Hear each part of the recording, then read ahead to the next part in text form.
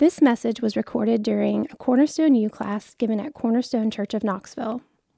Okay, good morning, everybody. Glad that you're here today. Welcome. If you're visiting, then you should know that the men's room is just to the left outside these doors. The ladies' room is across the lobby and to the left. So just help yourself to those. Also, there's coffee on the counter just out here to the left if you haven't gotten that, but it looks like everybody did. And I think we have some biscuits out there for you as well. This is the last of our 4 Saturday morning Heart for Scripture Cornerstone U classes for the year. It's been a real joy to read through the Bible together as a congregation, and then to have special speakers come in to talk to us about the Bible on Saturday mornings. But even though this is the last Saturday morning Cornerstone U, we do have a Sunday morning Cornerstone U starting on November 6th on the topic of contentment. It's called Finding Contentment, a Rare Jewel in a Restless World. And wouldn't it be wonderful if you could say about your life, I am really content? So I hope you'll take advantage of that class. It starts on November 6th at 9 a.m. It'll be before the Sunday meeting. It'll run for 3 weeks. We've had some great speakers, of course, in our Saturday series. We had Rick Holland and Stephen Wellham and C.J. Mahaney, but I think today's speaker is probably the most famous of the speakers that we've had. I think everybody here probably knows Walt, but if you don't, then Walt and Kim and their 3 children, Rev and Ren and Knox, have been part of our church family for a long time. Walt was part of the pastoral team for about 10 years, sent out to plant Trinity Grace Church in Athens 4 years ago, I heard this morning. It doesn't seem that long to me. Maybe it does to you guys. But 4 years flew by very quickly. So Walt and Kim and the kids feel very much like just part of the family here. It feels very comfortable and normal to have you here speaking to us, Walt. But having said that, Walt is a serious pastor and a good teacher and a scholar. And I know you're really going to be blessed by his teaching today. So please welcome Walt.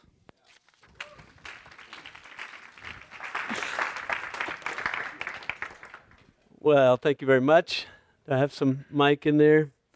Thank you for coming. Spending a Saturday morning right before Tennessee plays at 12. Try to get you out for that. But it is such a joy to be back. We are so aware of just all that happened to us in Knoxville, and don't want to hang out too long there because I'll have to work through my emotions, but just aware of God's hand on our lives and God's hand in all that brought us to Cornerstone and why it was such a pivotal time in bringing us to salvation. I think Cyprian said, the church father Cyprian said, you cannot have God as your father without having the church as your mother. I think in a lot of ways the church was a mother to me. Obviously, being instructed under the Word of God, being nurtured under the countless number of people that would nurture my faith, and then the unspeakable privilege of being able to serve as a pastor and elder at Cornerstone was just, it was the pie in the sky. It was like my goal for life, and then we left. So what are you thinking, but we obviously grateful we did and followed the Lord, but always count this place dear to us. So if you would, flip with me to Psalm 19. Maybe in the spirit of the Reformers, I want us to read several verses in unison. So read them together, and that make sure we're all good and awake. And then I'll dive into my outline. But just Psalm 19, this precious psalm that tells us of so many of the characteristics and the greatness of the Word of God. So beginning in verse 7, I'd love to read this just unison all the way to 11. So please look there with me and read with me. The law of the Lord is perfect, reviving the soul. The testimony of the Lord is sure, making wise the simple. The precepts of the Lord are right, rejoicing the heart. The commandment of the Lord is pure, enlightening the eyes. The fear of the Lord is clean, enduring forever. The rules of the Lord are true and righteous altogether. More to be desired are they than gold, even much fine gold. Sweeter also than honey and drippings of the honeycomb. Moreover, by them is your servant warned. In keeping them there is great reward. Yes, praise the Lord. Let me just pray for our time. Father in heaven, we thank you. Thank you for these few moments that we've set aside to learn about your scriptures, learn about what the reformers teach. We pray that in your light we would see light, that you would come by your Spirit to illumine the words of Scripture and cause them to dwell deeply in our hearts. Transform us, God, that we'd be warned by these words, that we'd see the great reward in these words, and that we would be people who live by Scripture alone. So come, work, Lord. Let this not just be a historical exercise. Let this be a transformational, devotional exercise, instructing us and training us in righteousness. So we ask for that, and we thank you. In Jesus' name, amen.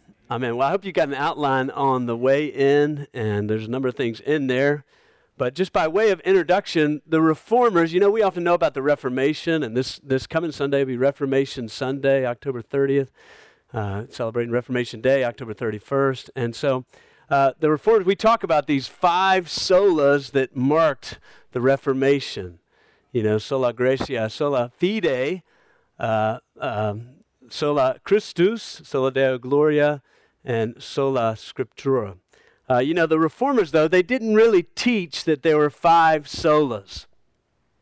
We often say they taught these things: Scripture alone, Christ alone, faith alone, grace alone, glory to God alone. But they didn't really teach that there were 5. In fact, Wikipedia, and everything on the internet should be trusted, Wikipedia says they didn't appear until 1936.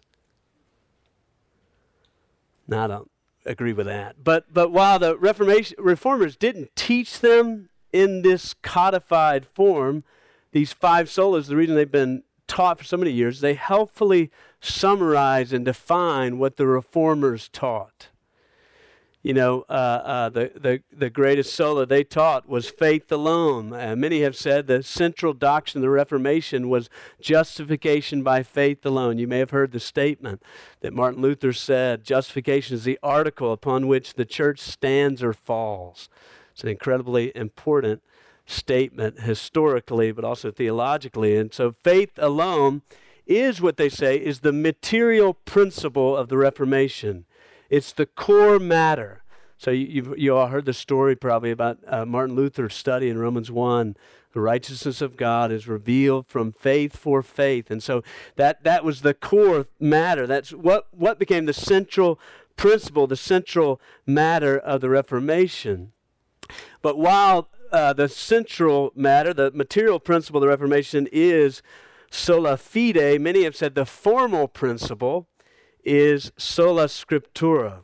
The idea is that the material principle, that's the central doctrine, the formal principle, the place it came from, the place upon which it stands is sola scriptura. The place where sola fide was rediscovered was in Scripture alone. The confidence that sola fide is true and right is based on the witness of Scripture alone. And in a very poetic way, Robert Farrar Capon puts these principles together when he says the Reformation was a time when people went blind, staggering drunk, because they had discovered in the dusty basement of late medievalism, a whole cellar full of 1,500 proof, 1,500-year-old, 200 proof grace of bottle after bottle of pure distillate of Scripture that would convince anyone that God saves us single-handedly. And so that brings together this formal principle, this material principle, that they found it in Scripture, this formal principle of the Reformation, they found it in Scripture alone. And the truth they found is that God saves us single-handedly. God needs no helpers. God is best left alone. So really, the Reformation, and you could argue historically, the first of those solas that emerges is Scripture alone. The historian G.R. Elton said, if there is a single thread running through the whole history of the Reformation, it is the explosive and renovating and often disintegrating effect of the Bible. That's an incredible statement. The explosive effect. That's very much what Martin Luther had and John Calvin, these guys, the way it spread throughout the world, an explosive effect, a renovating effect. I mean, that's why the Reformation says we're always reforming, because we're always in this work of renovation. We're always trying to purify our understanding or get more and more accurate our understanding of Scripture until we see the Lord face to face and the imperfect becomes perfect. We will be doing that, but also disintegrating, because it's destroying things in its way. And so the story of the Reformation is a story of countless people recovering Scripture alone as our supreme and final authority and as the rule of faith and life. One man said nearly a century after the Reformation, the Bible only, I say, is the religion of the Protestants. Those who are protesting against other doctrines and standing for something different. So what did the Reformers teach about Scripture? Now, this is a fascinating thing to study and kind of come to a full understanding of what I'd read on this. And so I'm not trying to cover all that the Reformers said on Scripture. That would take us a long time. But I'm going to try to put together four central of most important doctrines about Scripture, and I'll hit a few things on the way as well. So four very important principles they articulated and applied to Scripture. And I guess we'll kind of do this like most of these things. I really don't know how long this outline's going to take. It's about 19 pages, so we'll see. But we'll just break probably after the Doctrine 2, and then and again after Doctrine 4, and come back. And if you have any questions, you can ask along the way, or you can write something in your margin, and we'll circle back and do it. But the first is the supreme authority of Scripture. So Roman numeral 1, the supreme authority of Scripture. The question that was pushed to the forefront of the Reformation was, what is the proper basis for all that we believe about God and all that we believe about life? What's the proper basis for doctrine, for forming theology about God? And just to walk through kind of the historical development, we were talking a little bit about this. My kids know a song about the 95 Theses, so they were singing that in the car on the way up. And so it developed. It wasn't like Joseph Smith. We don't study, but you may have read about Mormonism, like these golden tablets that fell from the sky, and Joseph Smith just wrote it all down. That's not exactly how the Reformation came together.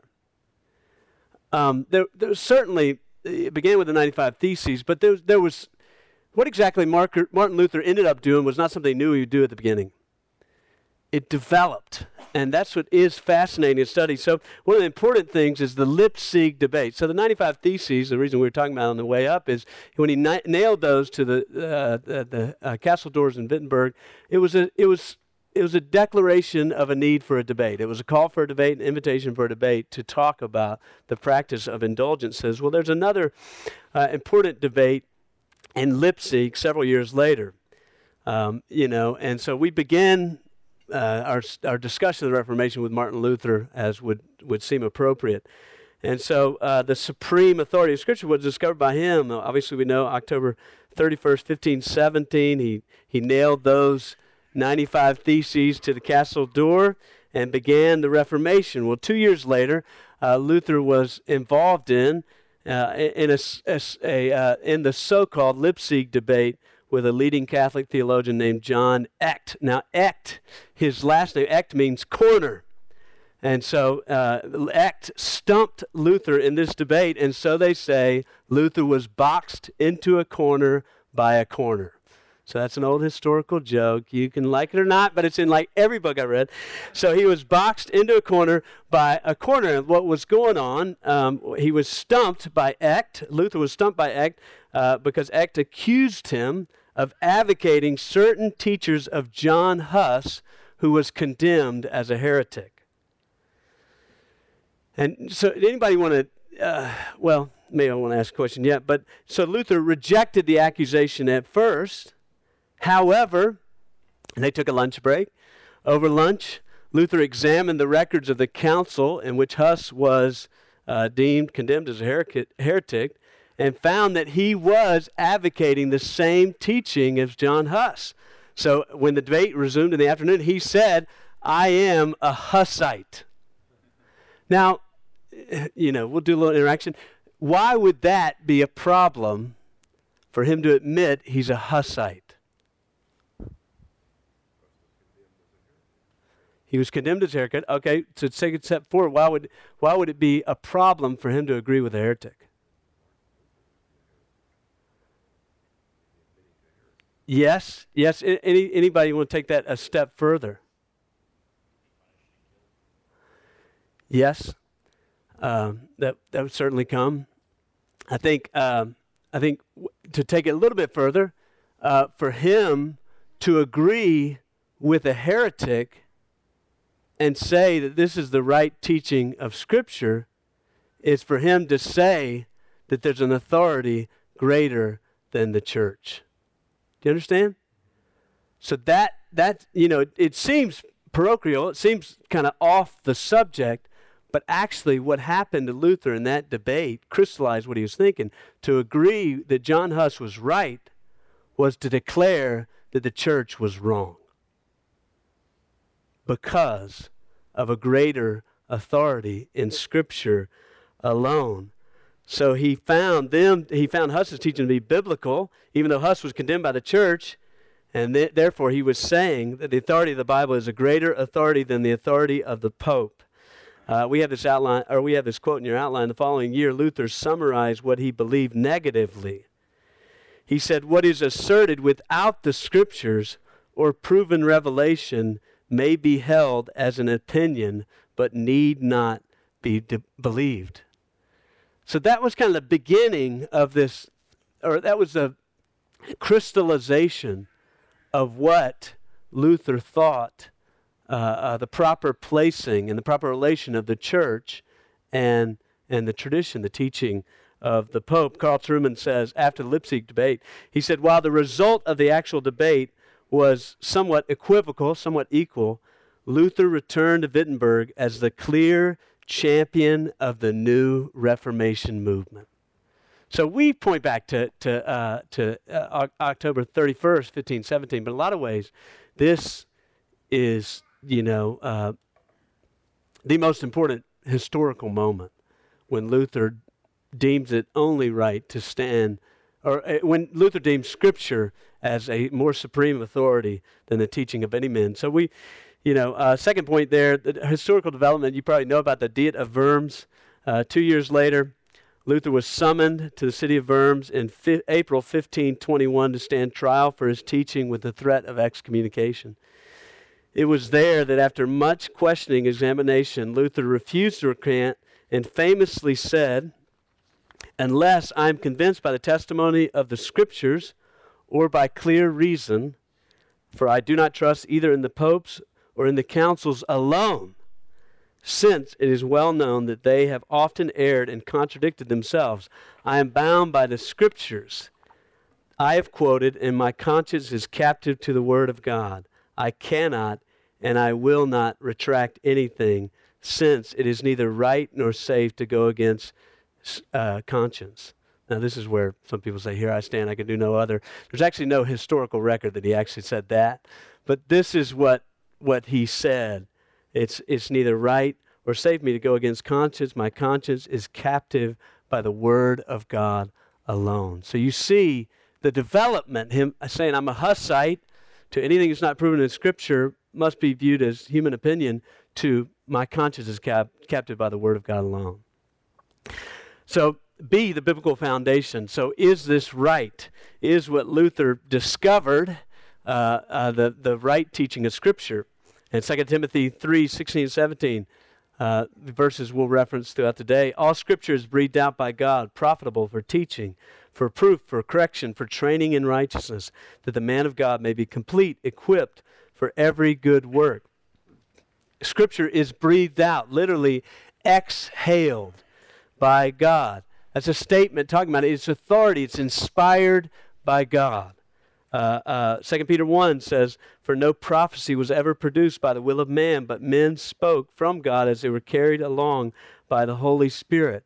So that's another statement, and y'all studied this with Dr. Wellham, but men spoke from God such as they were carried along by the Spirit, you know. They said what God said. You know, when we begin to talk about inspiration, I'm not going to hang out here long. We begin to think one of two things happened: that God took control of the man and said whatever he wanted to say through him. That's essentially what Mormonism is. He got these golden tablets and he promised to just transcribe what he got from heaven. So it's a dictation type of inspiration. Or we think of inspiration as being the human authors were able to say whatever they wanted. But this tells us something much more amazing. That the biblical truth is that God inspired human authors to write down his authoritative word through their own histories, personalities, and characteristics. That God he made Scripture come to life in such a way that it bore the authority as if it spoke directly from his mouth. Indeed it was. So that cannot be said of church traditions, councils, or leaders. So the meaning, C, the meaning of sola scriptura is, firstly, that Scripture is the supreme and final authority. That Scripture is the highest authority. The second, now I'm quoting confessions and things like that. I don't know if I'll read all of them, but they're trying to give you an understanding. Because one of the things that came after the Reformation is just confessions in the Reformed faith all throughout the world. And so one is the Second Helvetic Confession. We believe and confess that the canonical Scriptures of the holy prophets and apostles of both testaments to be the true Word of God, to have sufficient authority of themselves, not of men. For God himself spake, don't you love that? Spake to the fathers, prophets, apostles, and still speaks to us. So the confession articulates the basis of Scripture's authority by how it came about. But why do you think it includes that line that he still speaks?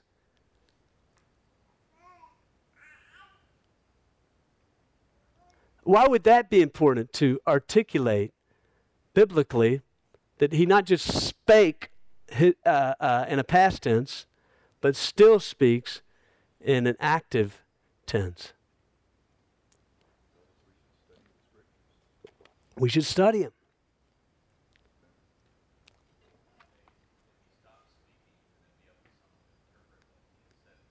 Yeah. Yeah. I think it's upholding the biblical truth that Scripture is a sufficient authority for every generation. And so one of the biggest attacks against the authority of Scripture is, that's just what they said to people back then and there. You know, that's what's wrong with Paul in 1 Timothy. It was just a cultural argument. There's certainly cultural things woven into Scripture, but it's very dangerous. It's an archaic text, you know. It's stuck in time. But because it's inspired by God, it speaks and has sufficient authority for all people at all times. So Scripture is, and this may be feel like Captain Obvious, and we don't need to dwell on it, but Scripture's above church traditions, councils, leaders, and authority, not dependent on him. Therefore, the church and its teaching must not be elevated above or alongside Scripture because it does not have the same authority. You know, today we're not facing the same challenges of Scripture's authority as the reformers were with Catholicism, but we're facing many challenges to this standing on the conviction of Scripture alone. And the reason, in a lot of ways, is the development of Christianity in America. As I was listening to and reading an article just the other day talking about that America has changed in its relation to Christianity. This guy named Aaron Wren articulated that there was, until like 1994, it was a positive world towards Christianity. So like essentially, it was a good thing if you're a Christian, you know, maybe on your LinkedIn or on your Twitter handle or on your Facebook, you know, you'd put that Bible verse up. It was a good thing. It might get you employed. After 94 till like 2014, he says we were in a neutral world where people they didn't care one way or the other. You could be who you were, you know, and in regards to Christianity. He would argue now we're in a negative world. So to stand on the things of the Bible is not just neutral. It's definitely not positive anymore. It's not just neutral. And obviously we're talking about the headstream of all this, but now it's a negative. And so I say that to say the challenges against you standing on the authority of Scripture are only going to increase exponentially. We have no reason to think otherwise. And so we must. I'll say many more things about that as we go. Kind of subpoint 2, Scripture is the only rule of faith and life.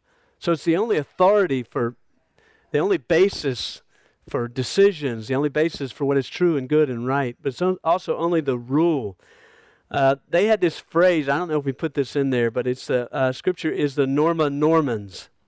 It's the determining norm for all of faith and life. Scripture tells us what is black and white, what is good and evil, what is right and wrong. Isaiah 5 says, woe to you when you have leaders who don't know right from wrong, who call evil good and good evil. Well, the place we go to define good and right and beautiful and upstanding and all these things is Scripture. It's the norm that regulates and determines everything. So that's positively. It's the norm that regulates everything. Negatively, that means everything must be tested by Scripture. In the 39 articles, Thomas Cranmer. Chalmers was like the Canterbury Tales, right? I left this in his language, so that there's a risk that I might not remember what these words are, but it is fascinating, the Old English. Holy Scripture conveyeth all things necessary to salvation, so that whatsoever is read therein, nor may be proved thereby, is not to be required of any man, that it should be believed as an article of the faith, or be thought requisite, or as necessary, required as necessary to salvation. You see what's going on there? It's all things necessary, so that whatever is read therein, whatever is not read therein, nor proved thereby, is not to be required of any man. So that's putting it in very negative language. It's because negative, the negatives actually prove what's true in a lot of ways. And so it should not be, it's not, anything that's not read therein, proved thereby, should not be required of any man or believed as an article of the faith. Scripture is the canon. That's just a word. We talk about the canon, the canonical Bible. Canon is just a word for rod, a rule. So Scripture is the rule. Obviously, Scripture doesn't teach us all we want to know. It doesn't tell us who to marry. It doesn't tell us where to live. It doesn't tell us what to eat. It doesn't tell us about diets, regardless of what people go in there and try to find. It's like we always want the Bible-approved diet, the Daniel diet. Greg's diet definitely would not be in there. It does not have the biblical stamp. But Scripture does what they're saying is tells us all that we need to know. Westminster Confession of Faith. Question 2, what rule hath God given to direct us how we may glorify and enjoy God? The Word of God, which is contained in the Scriptures of the Old and New Testament is the only rule to direct us how we may glorify and enjoy Him. So what are the implications of this for us? And, the first is the Word of God must be personally read and applied. In the Reformation, this conviction of sola scriptura led to an increasing reading of and dependence on the Word of God. After the invention of the printing press, this conviction led to a desire to translate the Bible into every language. It was believed at Luther's death, there were 500,000 copies of his German translation of the Bible. That is amazing. He holed himself up in this tower and translated the Bible into German. The clear drive. So there's so much teaching, The church that we're in right now is a lot of ways bereft of teaching. Calvin preached like 30 times a week.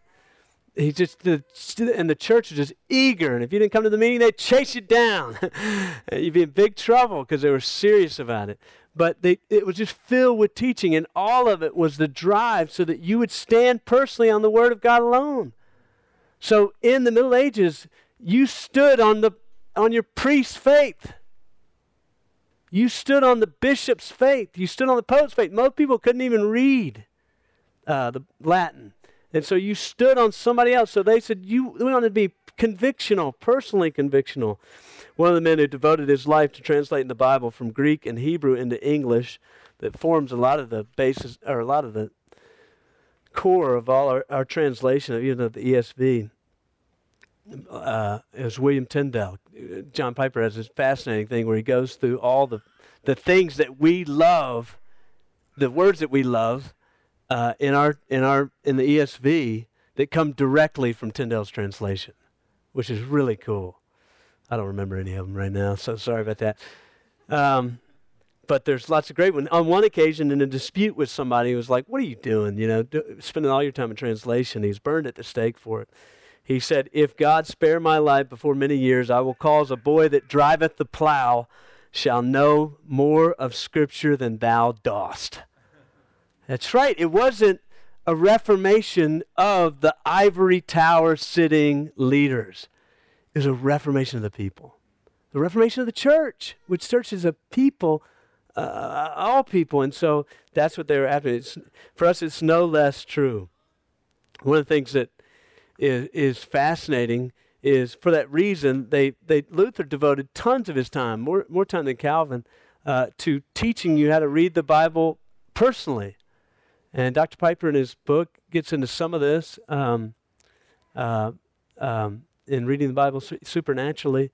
And there's other books that do capture a lot of what Luther taught on Scripture. But he said the 3 rules for studying the Bible were prayer, meditation, and temptation. Now, I doubt temptation's been up there in your 3 rules for reading the Bible, but we have this quote for you. He said, "As soon as God's Word takes root and grows in you, the devil will plague you and make a real doctor of you. He'll make you a real person proficient. And by his attacks will teach you to seek and love the Word of God." What he's saying is, obviously prayer and meditation are vital for understanding the Scripture, but temptation is too, because it pushes you. You obviously, you know this. You can either become absorbed in your interpretation of the temptation, or you can let the Bible interpret your temptation for you. The only way out alive is the latter. And so that's what Luther's saying. So he's like, it'll make you a doctor because it'll make you understand what Scripture's saying. Second subpoint, the Word of God is central to corporate worship. In the Reformation, this conviction led Protestants to strip the altars out of churches. What was the word for that? But I cannot remember. Desacredizing churches or whatever, something like that. But they what? No, but they stripped the altars out of Scripture, and in place of the altar, they put a pulpit. I remember years ago I spent some time in Scotland after a mission trip. My family's from Scotland, so we found a grave from 1694. How cool is that? From the Presbyterian ladies led us up to the grave. But we went to church one Sunday, and it's very, very simple. Song leader, no fog, no smoke, no worship band. Very simple. The guy read like all announcements and stuff like that, or went through the service, led the songs from this smaller pulpit. Then he hiked up. I mean, this is probably 20-foot ceilings, and he hiked up to this pulpit that was at least 10 feet high in a room that maybe fit 125 people. He towered over the room. It was amazing. And he stood up there, read the scriptures, and preached the word of God. The symbol, they ripped out so many of the other symbols, all the crucifixes and things like that. In the place, they put a massive symbol. The symbol of the supremacy of the Word of God. Isn't that amazing? You actually, in Moby Dick, of all places, there's a chapter on the pulpit. And it talks about what the old pulpits looked like, Now we just kind of have a music stand or something, But the sacred desk, John Calvin said this. This is just too great of a quote to not read. He said, "Here then," he's talking to ministers, "is the sovereign power with which the pastors of the church, by whatever name they be called, ought to be endowed. That is, that they may dare boldly to do all things by God's word, may compel all worldly power, glory, wisdom, and exaltation to yield to and obey His majesty. Supported by His power, may command all from the highest even to the last, may build up Christ's household and cast down Satan's, may feed the sheep and drive away the wolves, may instruct and exhort the teachable, may accuse, rebuke, and subdue the rebellious and stubborn, may bind and loose. Finally, if need be, may launch thunderbolts and lightnings, but do all things in God's word." Isn't that good? They stood on the authority of God's word alone. So Roman numeral 2, the self-attestation of Scripture. This is going to be a little bit shorter. Self-attestation of Scripture. So if the authority of Scripture is what's the proper basis for all that we believe and how we live, the self-attestation is kind of asking the question, what is the basis for our belief that Scripture is true and trustworthy? Besides the divine origin of it, how do we know we're standing on the divine origin? How do we know we're standing on the authority of God alone? And they articulated this thing called the self-attestation of Scripture.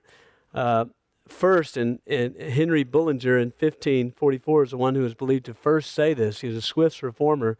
In a letter, he said, "The books of the Old and New Testament are indisputable, called by the ancients canonical and authentic, as some say, autopistu, or pistoi, automatic faith, making faith for themselves." Now, we're going to understand more about this argument in a moment, but even without arguments, John Calvin is the one that formulated this most clearly in the opening book of his Institutes, which we don't have in the bookstore. We need to remedy that. The most important book of theology ever written, in my opinion. It is fabulous, and you can read it. I'm telling you, everybody in this room can read it. It's very devotional. Calvin's not nearly as bad as your history teacher told you in high school, He and Jonathan Edwards are really not that bad. And it's just a beautiful, wonderful book. But he develops this idea more clearly in a discussion about Scripture in the opening book. And it's 4 books over 2 volumes. But Calvin argues that many believe the Scriptures are true and should be accepted because the church has said so. Okay?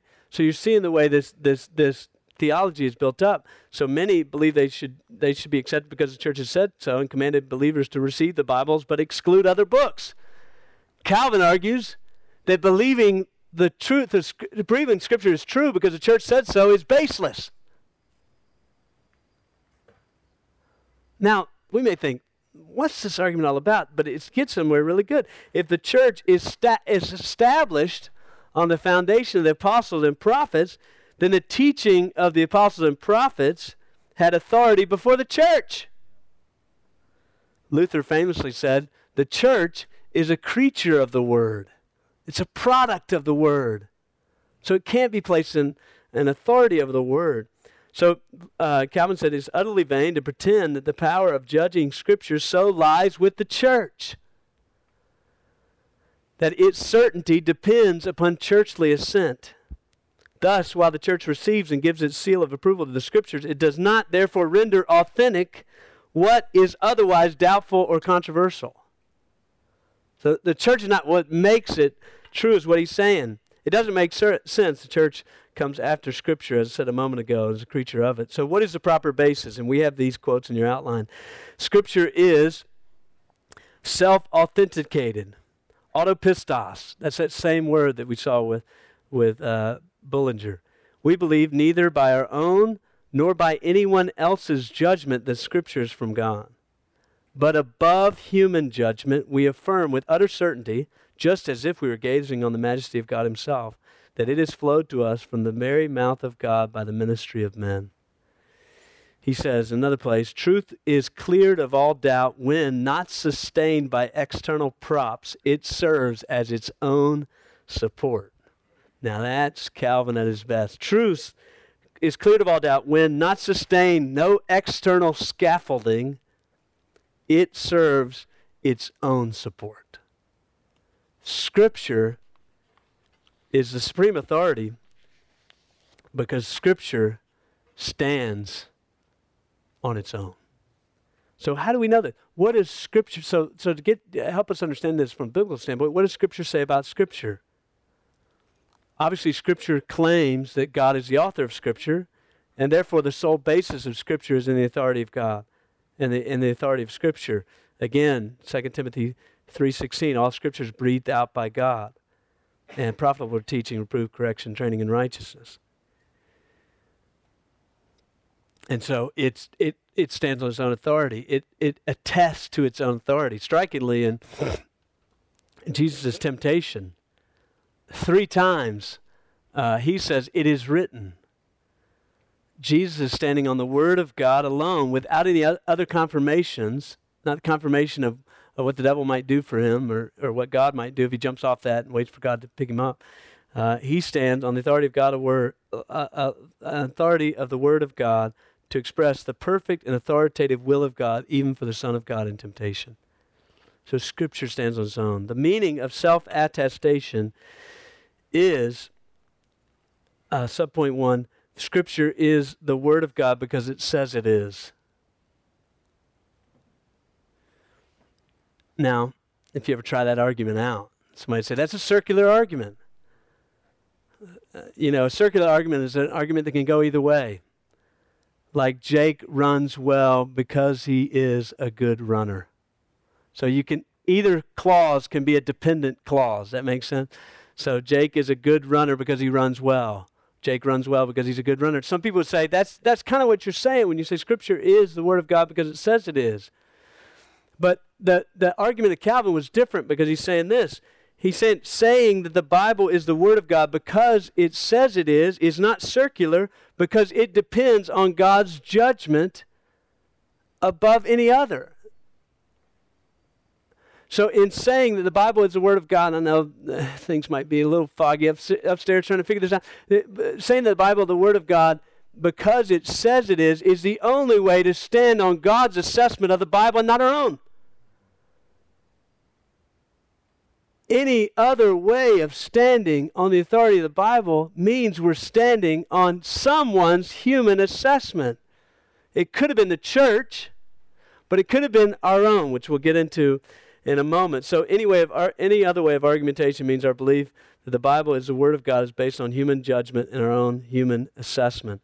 Westminster Confession of Faith 1:4 says the authority of the Holy Scripture for which it ought to be believed and obeyed, dependeth not upon the testimony of any man or church, but wholly upon God, who is truth itself, the author thereof, and therefore is to be received, because it is the Word of God. So the Bible is the Word of God because it says it is. Now, the challenges to believe in the Bible continued after the Reformation. In the Enlightenment, man is the measure of all things, and autonomous human reason is the highest authority. So everybody's seen, is it Da Vinci or whatever, the man, the measure of all things.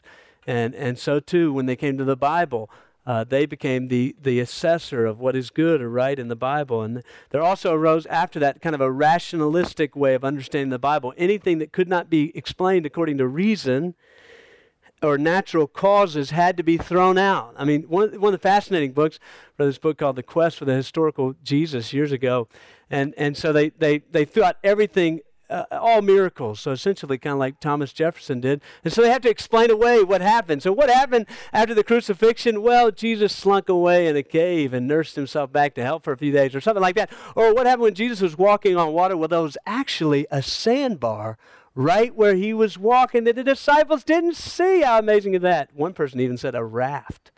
He was walking on a raft. So it's just this rationalistic thing going on. There also arose higher criticism that sought to dissect the Bible and discern whether it's authoritative, saying there's these different writers. The Old Testament, they broke apart the Old Testament in so many ways, and then the New Testament, obviously, these parts of 2 Peter are true, these parts are not, these parts were added, whatever, redacted later.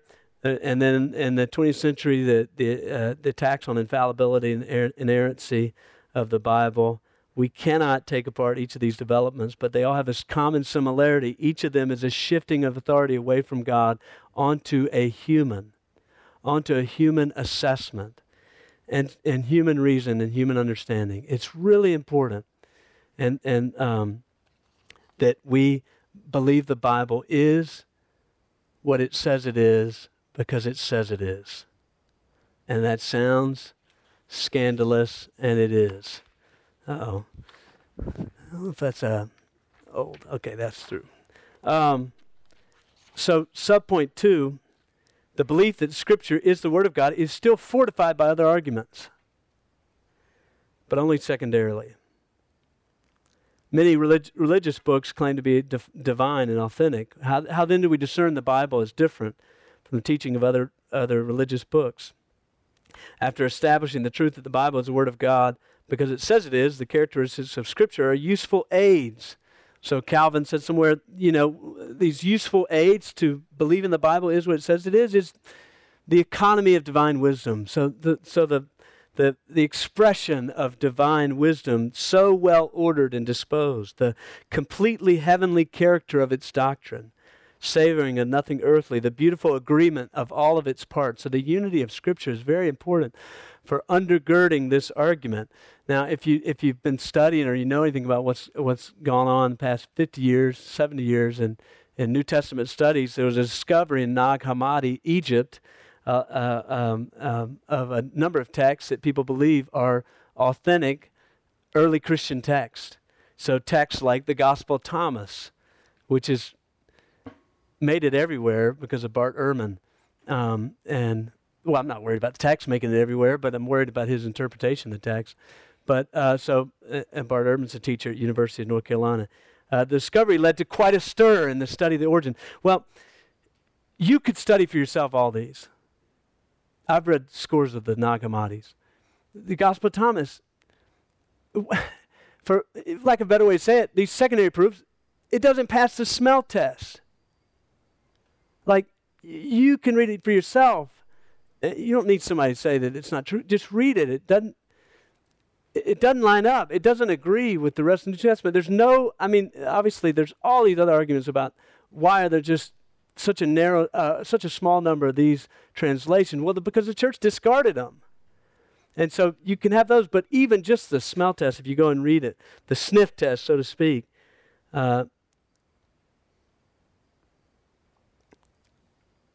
there's many inconsistencies and differences and concerns. So don't be dismayed when somebody says something like that. And because it's led to so much misinterpretation of what was going on in the New Testament. I mean, in the first century after the New Testament, the closing of the canon. So the implications. Implications of self-attestment of Scripture. And I realize these implications are blurring a little bit, but that's okay. Scripture is the authoritative Word of God for us, to us. J.I. Packer says the Bible should be thought of not statically. So that's, I forget who said that, Greg in the back. Not statically, not stuck in time, but dynamically. Not merely as what God has said long ago, but as what He says still. In other words, Holy Scripture should be thought of as God preaching. God preaching to me every time I read it or hear any part of it. God the Father preaching, God the Son, in the power of God the Holy Spirit.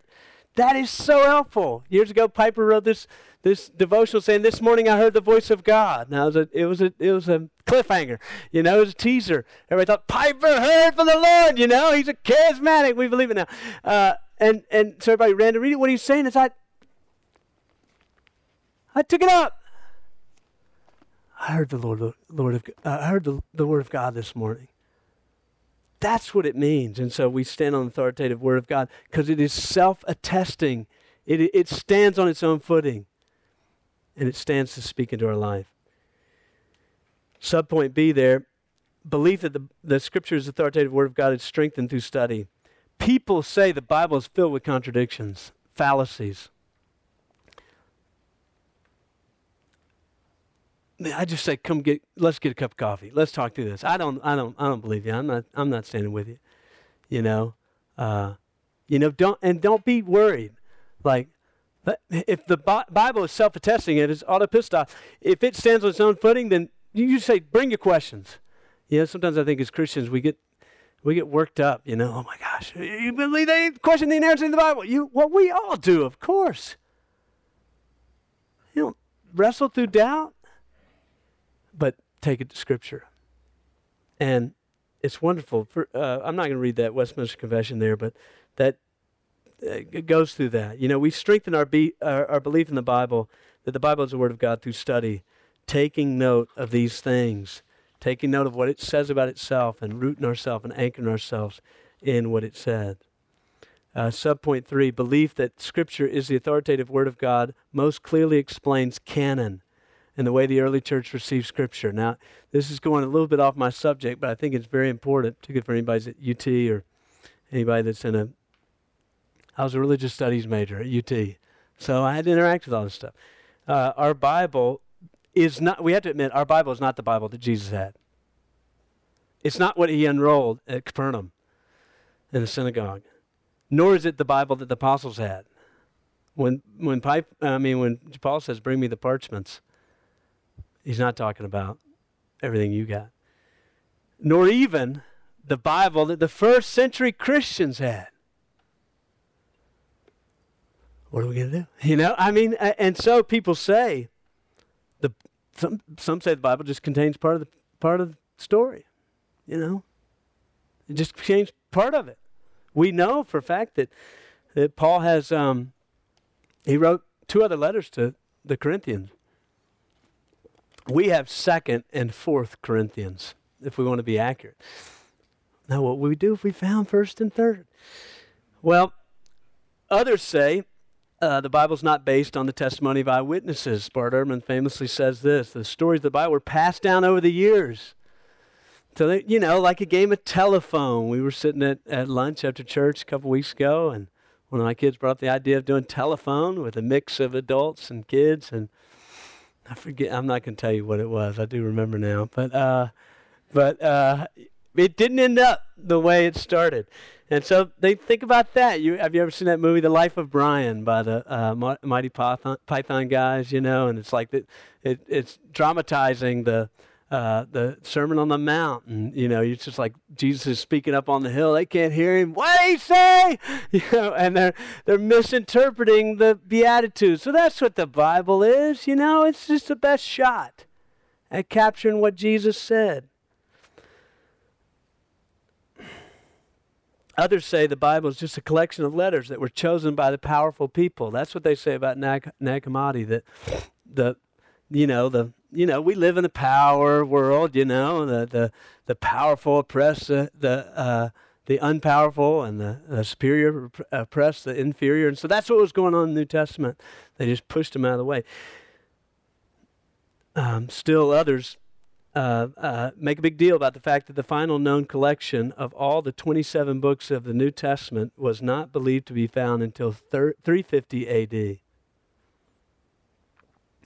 So how do we untangle these questions? This could be a whole morning, but we can't do it. Without untangling every detail, I want to argue that the most plausible explanation for the gradual reception of the canon during the first century, two very important things were happening. Jesus taught with the authority of God before many eyewitnesses, primarily apostles, and those eyewitnesses continued to tell his story. One of the most fascinating things of the New Testament is a number of names. Why are there names in there? There's names in there, and it's very proven, the name studies. So if it's, Bartimaeus, that literally means son of Timaeus. So for some reason his name wasn't included, maybe because it was Judas and they didn't want people to get mixed up. So the naming is not just a name, it's a name to distinguish them from someone else who has the same name. So what he's saying is, go ask him. Go ask son of Timaeus what happened when he was dragged out to the side of the road. And so they continued to tell the story. 30 years after his death, the apostles began to record their eyewitness testimony. Mark is Peter's gospel. I don't have time to defend that, but we believe Peter was with Mark in Rome when that was written down in AD 64. Matthew is Levi, one of the apostles. Luke is the doctor mentioned by Paul and many others. Lastly, John is also an apostle. And so the apostles were sharing they're sharing their stories, their authoritative stories, but also they were preaching the gospel, and certain apostles were writing letters to be read. And so I would argue the most plausible understanding for the gradual reception of the New Testament. Firstly, the books didn't just appear out of thin air like the golden tablets for Mormonism. They came gradually in time to people. The Gospels that were received and recognized by the church continued to be read, copied, and shared. The Gospels that were not received and recognized fell away and were not copied. The letters of the New Testament that were received and recognized by the church continue to be, when I say church, I'm not saying big C, big guys in power, but the people, they continued to be read, copied, and shared, including other letters by the Apostle Paul. Why? Because the Scriptures are self-attesting. They create their own faith. Why is 1st and 3rd Corinthians not in our Bible? Because they weren't in the same way inspired by God. And so, if we did find them, we would reject them. We would read them for history's sake. That's the most plausible explanation. The church did not receive certain books because the church leaders recognized them in the 3rd or 4th century. Church leaders recognized certain books because the church received them years later. And if you're interested in this, there's a book called Jesus and the Eyewitnesses by Richard Bauckham that is amazing. It is very, very, very heavy sledding, but it's amazing. Maybe one less very, but it's heavy, but it is really fascinating about names and then about.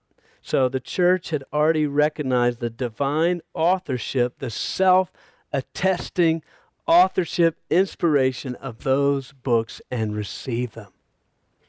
They received them as Scripture. So too must we. All right, that's a good place to pause. Let's pause. Can we take 10? 10 minutes. 10 minutes. Come back. Grab a biscuit. You've been listening to a Cornerstone U class given at Cornerstone Church of Knoxville. Cornerstone U exists to have our minds renewed by the Word of God, to see who God is, and to live in light of His Word and Gospel. To find out more about previous Cornerstone U classes, visit us on the web at www.cornerstonechurchofknoxville.com/cornerstone-u.